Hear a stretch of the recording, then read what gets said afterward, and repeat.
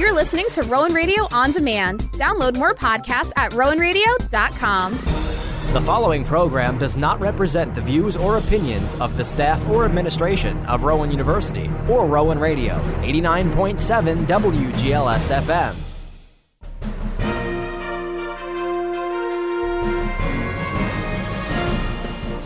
Rowan Radio, 89.7 WGLS FM proudly presents The Rowan Report, a weekly news magazine that recaps local, national, and international news that affects you. And now, the Rowan Radio News Team.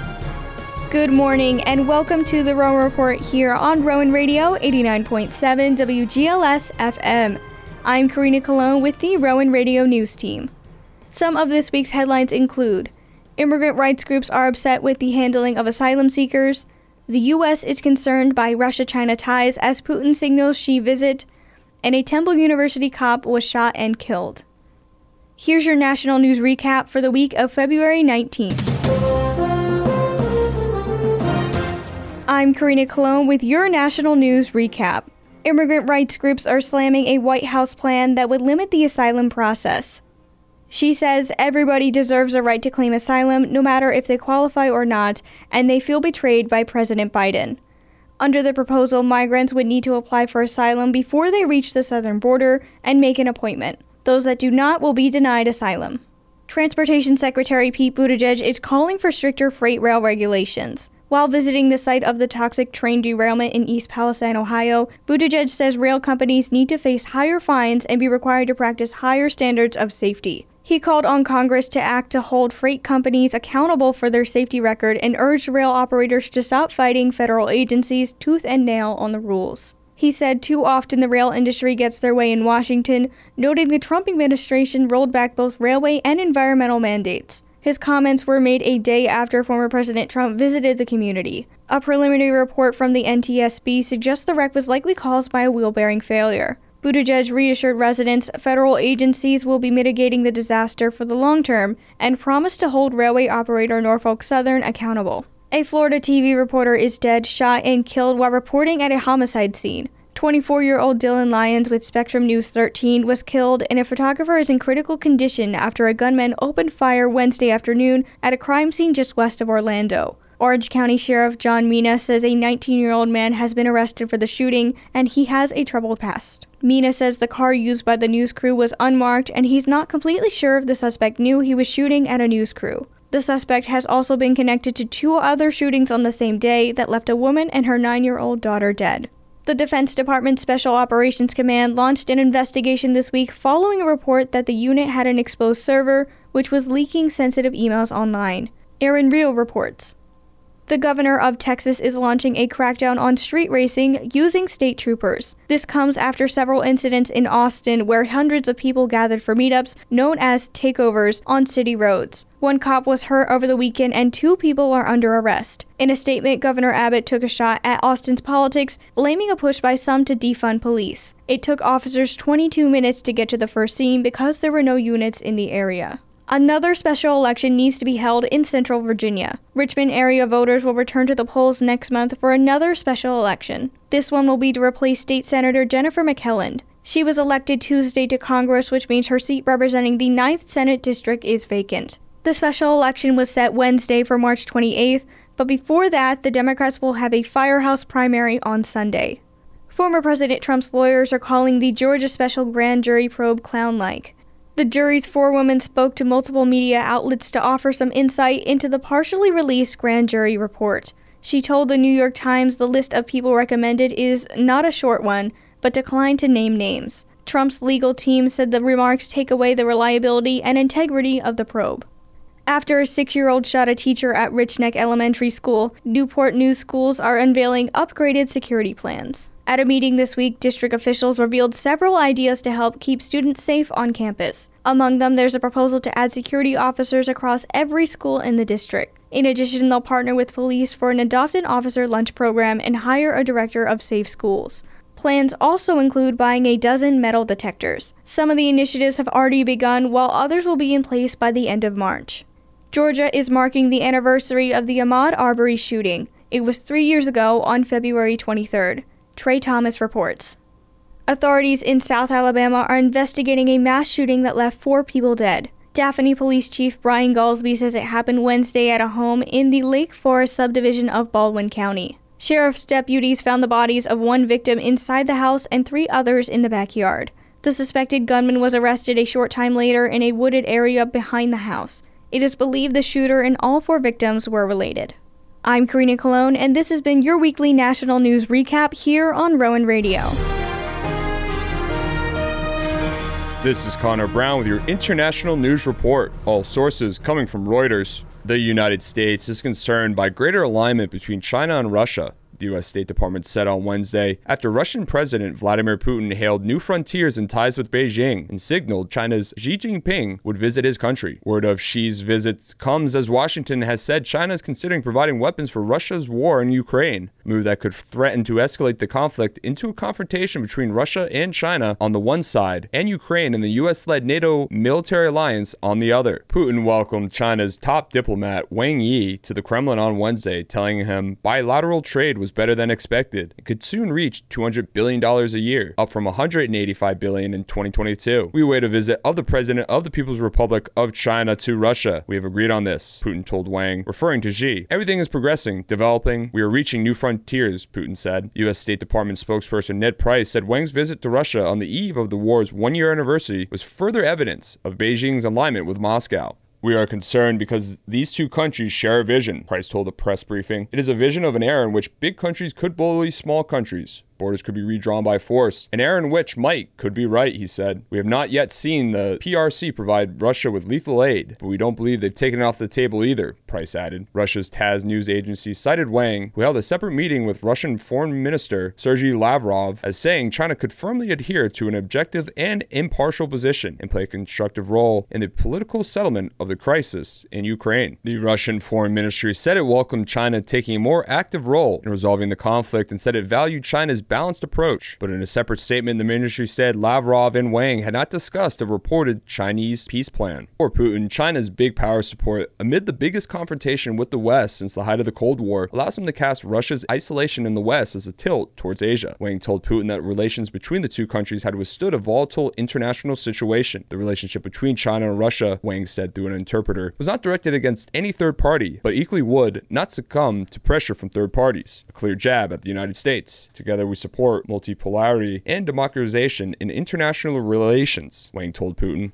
And for our second story of today, top EU bodies citing security ban TikTok on staff phones. EU industry chief Thierry Breton, who announced a ban by the European Commission, declined to say whether the Commission had been subject to any incidents involving TikTok. An official also said on Thursday that the staff of the EU Council, which brings together representatives of the member states to set policy priorities, would also have to uninstall TikTok from their personal phones with access to EU Council services. Responding to the announcement, TikTok said it was disappointed and surprised that the Commission had not reached out before instituting the ban. The U.S. Senate in December passed a bill to bar federal employees from using TikTok on government-owned devices. TikTok is banned in India. The EU Executive Commission said in a statement that the decision would apply to work and personal phones and devices. To increase its cybersecurity, the Commission's Corporate Management Board has decided to suspend the use of the TikTok application on its corporate devices and on personal devices enrolled in the Commission mobile device service. It said in a statement, this measure aims to protect the Commission against cybersecurity threats and actions which may be exploited for cyber attacks against the corporate environment of the Commission, it added. A spokesperson for TikTok said it had not been contacted directly by the Commission, nor offered any explanation for its decision. We believe this suspension is misguided and based on fundamental misconceptions. We have contacted the Commission to set the record straight and explain how we protect the data of the 125 million people across the EU who come to TikTok every month, the spokesperson said. And for our third and final story of today, Turkey has stepped up plans to house victims of the devastating earthquake which struck its border region with Syria, the interior minister said, as the combined death toll in the 2 countries crept towards 50,000. Süleyman Soylu said 313,000 tents had been erected, with 100,000 container homes to be installed in the disaster zone, which stretches for hundreds of kilometers inland from the Turkish and Syrian Mediterranean coasts. The number of people killed in Turkey has risen to 43,556, Soylu said, while in Syria, the death toll was close to 6,000. The United Nations said that more than 4,500 people were killed in Syria's rebel-held northwest, and the Syrian government said 1,414 people died in the area under its control. Soylu said that more than 600,000 apartments and 150,000 commercial premises had suffered at least moderate damage. Our cities will be built in the right places. Our children will live in stronger cities. We know what kind of tests we are facing. We will come out of this stronger, he told state broadcaster TRT Haber. Soylu also said authorities were widening an investigation into Turkish building contractors suspected of violating safety standards and multiplying the scale of devastation. He said 564 suspects have been identified, with 160 people formally arrested and many more still under investigation. And this was Connor Brown with your International News Report. This is Victoria Baker with the local news. Temple University police officer Christopher Fitzgerald was shot and killed while on duty Saturday night. He had been patrolling in an area with a recent increase in robberies and carjackings. Authorities have charged a Buck County's 18-year-old with Fitzgerald's murder. 2 teenagers were shot near Temple's campus hours before the vigil for Officer Fitzgerald. The 17-year-old and 13-year-old are being treated at the hospital in critical conditions. Police are still searching for the suspect's identification and urging locals with the surveillance video to contact the Philadelphia Police Shooting Investigation Unit. Chaos erupted at the terrorism trial of the man responsible for the deadly 2017 bike path terror attack in New York City. Saifullah Saipov's uncle was banned for the remainder of the trial after a dramatic vocal outburst and for slamming his fist on the door in a packed courtroom. The disturbance followed testimony from Saipov's dad, who sobbed on the stand while describing his son. Prosecutors must get all 12 jurors to agree on the death penalty in order for Saipov to be executed. The city of Paterson is suing 6 former police officers for $500,000. Over the past 6 years, all 6 of them have pleaded guilty or were convicted of misconduct or corruption and ended up losing their jobs. Mayor Andre Saya says they were still getting paid while on suspension and wants the city to be reimbursed. The city is asking for a jury trial so taxpayers can make a final decision. An Essex County man is charged with mail theft and bank fraud. Prosecutors say 21-year-old Baba Dykit of East Orange and his co-conspirators would use U.S. postal arrow keys to steal mail from mailboxes, then alter checks and deposit them into bank accounts for withdrawal. The scheme stretched across Essex, Hudson, Middlesex, Somerset, and Union counties. The Nurses Union is pushing New York City to create a Office of Hospital Accountability. If proved, the office could be tasked with tracking how hospitals are spending their money. New York State Nurse Associate Executive Director Pat Kane testifies at City Hall in support of the office, saying man hospitals try to reduce labor costs by understaffing and increasing revenue by cutting services. Nurses at 2 New York City hospitals went on strike earlier this year in part to fight for the improved staffing ratios that are enforced.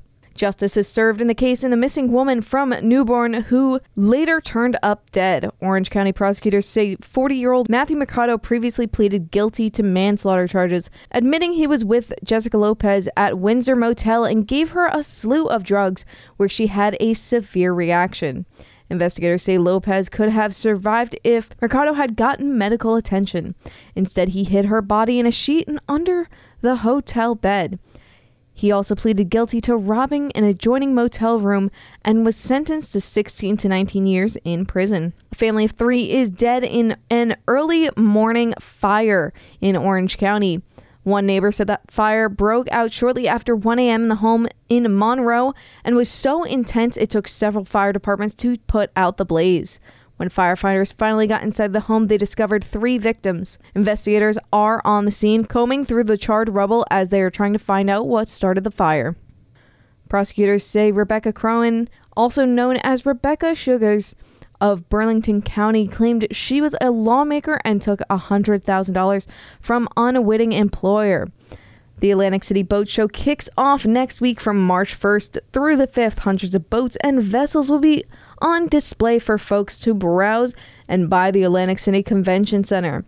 There will also be several interactive experiences for all ages, featuring activities like casting, paddleboarding, and testing one's boating skills. More information at acboatshow.com. That was your local news. I'm Victoria Baker. I'm Dante DiValerio with your Rowan News. How are the cells of an embryo programmed to develop in certain ways in the early stages of development? Can one individual's life experiences affect the next generation? These are among the questions Dr. Benjamin Caron, assistant professor in the Department of Biological and Biomedical Sciences at Rowan University's College of Science and Mathematics, is investigating. Caron said that his area of focus is understanding how cells are programmed for development processes early in embryo development. Caron had explained that all of a person's cells, from liver cells to eye cells, share the same DNA. To program the cells to develop into the intended parts, you need to turn the genes on and off inside the cells. Caron conducts his investigations in turning genes on and off through genetic modifications of stem cells in his lab and research involving rodent models at Cooper Medical School of Rowan University.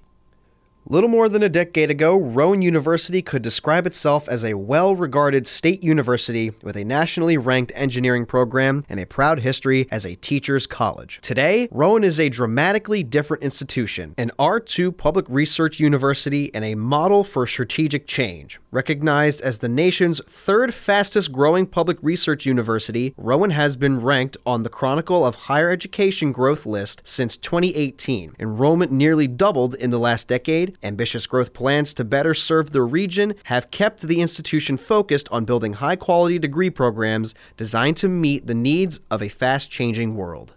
To get here, Rowan broke norms, operated like a business, and maintained a laser focus on controlling costs for both the university and its students. I'm Dante DiValerio. This has been your Rowan News. And that does it for the first half of the Rowan Report, wrapping up this week's national, international, and local news. We are going to take a quick break. Up next, we have your weekly sports, business, and entertainment news. Stay tuned right here on Rowan Radio 89.7 WGLS FM.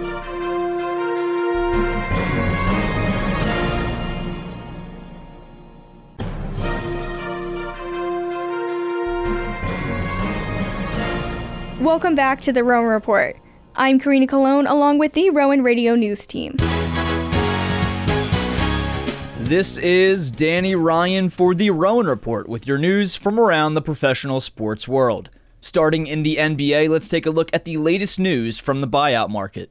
Two former league stars turned role players have found new homes, while a staple role player joins his hometown team after a 10-year NBA career. Beginning with the Cleveland Cavaliers, forward Kevin Love and the Cavs have agreed to a buyout after Love spent 9 seasons in Cleveland. After his buyout was complete, the Miami Heat immediately emerged as the favorites to sign Love. However, Love wanted to speak with the Philadelphia 76ers before making a final decision. After it was all said and done, Love decided to go with his gut and sign with the Miami Heat for the remainder of the 2022-23 season. Miami currently sits at the number 7 spot in the Eastern Conference, looking to overtake the Knicks or Nets in the 6 and 5 spots respectively. From the East Coast to the West Coast, the Los Angeles Clippers have found their starting point guard, and they didn't have to look far.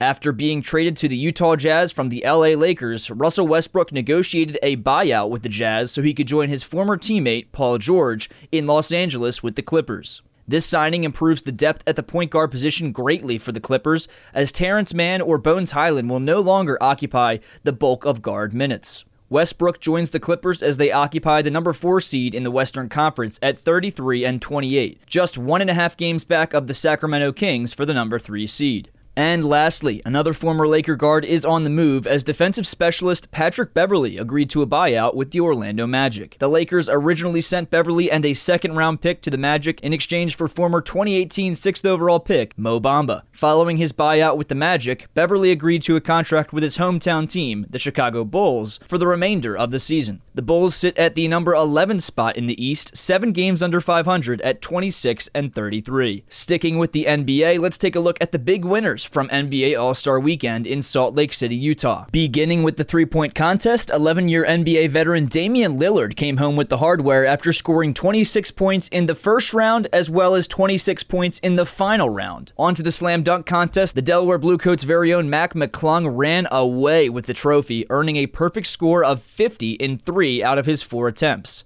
McClung became the first G League player and Philadelphia 76er to ever win the NBA dunk contest, not to mention he slammed every dunk home on his first attempt. Lastly, Team Giannis defeated Team LeBron in the NBA All-Star Game 184-175 behind 55 points from Celtics forward Jason Tatum. Tatum's 55 points in the All-Star Game are good for the most points scored in a single All-Star Game in the history of the league. Switching from the NBA to the NFL, the Washington Commanders have signed former Chiefs offensive coordinator Eric Bieniemy to occupy their offensive coordinator position. Bieniemy has been in talks to receive a head coaching position for the past 4 seasons now, but will remain an offensive coordinator for the time being. Once again, this has been Danny Ryan for the Rowan Report with your news from around the professional sports world.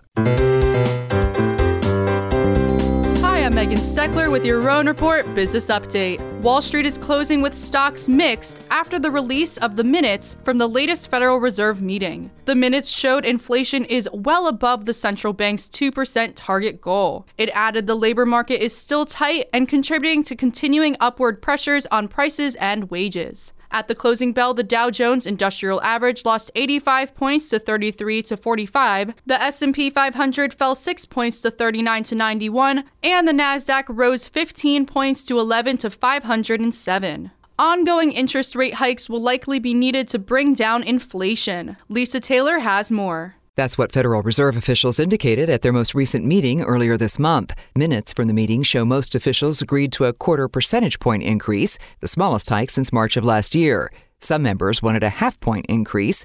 While there are signs inflation is coming down, officials said their concern over inflation is high as it remains well over the 2% target. I'm Lisa Taylor. Some Wall Street analysts don't see 2023 being much better than the disaster that was 2022. Last year was the worst for 3 major indexes since the 2008 financial crisis. The Dow, S&P 500, and the Nasdaq have rallied during the first 7 weeks of the year, but analysts don't expect that to last. Morgan Stanley's Michael Wilson said this week that the S&P 500 could lose more than 1/4 of its value this year. Bank of America chief economist Michael Hartnett predicted that stocks could get clobbered during the first half of the year with no immediate slowdown in growth, but continuing high inflation. Starbucks' CEO is doubling down on his opposition to workers trying to unionize. Howard Schultz told CNN union efforts are a sign of a much bigger problem for his workers, adding the unionization trend shows younger workers are having issues in the labor market. In an open letter to his employees in November, he said he was saddened that they feel the need for representatives to seek benefits for them, adding those are things all employees have at Starbucks. They're asking for set schedules and benefits for part-time workers. I'm Megan Steckler, and this has been your Business News Report. And now it's time for your weekly entertainment recap with me, Karina Colon. The country world is mourning singer-songwriter Kyle Jacobs. The husband of Kelly Pickler died Friday in what police are investigating as an apparent suicide. The USO also honored Jacobs for going on 7 holiday tours, saying he lifted the spirits of service members. Jacobs helped write hits such as More Than a Memory for Garth Brooks and Rumor by Lee Brice. As a reminder, if you or anyone you love is in need of help, the National Suicide and Crisis Lifeline can be reached 24/7 by calling or texting 988. Sentencing was on Thursday for R. Kelly's federal case in Chicago. The R&B singer was found guilty in September on 3 counts of producing child pornography and 3 counts of enticing a minor to engage in sexual activity. Kelly faces up to 90 years in prison. He's already serving a 30-year federal prison sentence for racketeering conviction last year in New York. A key charge against actor Alec Baldwin in connection with the deadly shooting on the Rust film set in 2021 is being dropped. TMZ reports he is no longer charged with gun enhancement after his lawyers filed a motion to show the law used as basis for the charge didn't apply at the time of the shooting.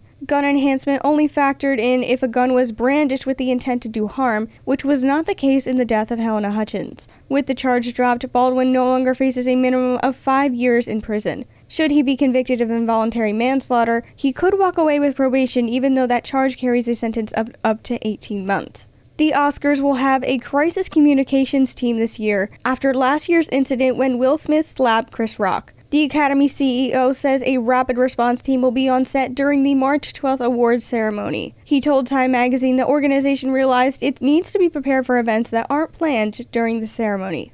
CNN anchor Don Lemon will return to the network's morning show following controversial remarks he recently made about women and aging. His remarks were directed at Republican presidential candidate Nikki Haley. Lemon faced backlash shortly after claiming on the air that Haley isn't in her prime. The news network's chairman announced Lemon agreed to participate in formal training and will appear Wednesday on CNN this morning. Taylor Swift is being named IFPI's Global Recording Artist of the Year. It's the third time Swift has earned the award, making her the only artist ever to do so. The release of her 2022 album Midnights helped propel her into the top spot and knock BTS into second place for the first time in 2 years. Drake came in third place with his fifth top 3 claim in the decade since the chart began. Bad Bunny and The Weeknd rounded out the top 5. The new Harry Potter-based video game Hogwarts Legacy is a massive hit. The action role-playing game has surpassed 267 million hours played since its release on February 10th. The company reportedly sees Hogwarts Legacy as a long-term franchise and sees a bright future for other platform launches. I'm Karina Colon, and this has been your weekly entertainment recap here on Rowan Radio. And that wraps it up for this week's edition of the Rowan Report here on Rowan Radio 89.7 WGLS FM. From the Rowan Radio News team, I'm Karina Colon. Have a great day. You've been listening to The Rowan Report, a weekly news magazine that recaps local, national, and international news that affects you. Be sure to join us every Saturday morning at 9:30 for another edition of The Rowan Report, exclusively here on Rowan Radio, 89.7 WGLS FM.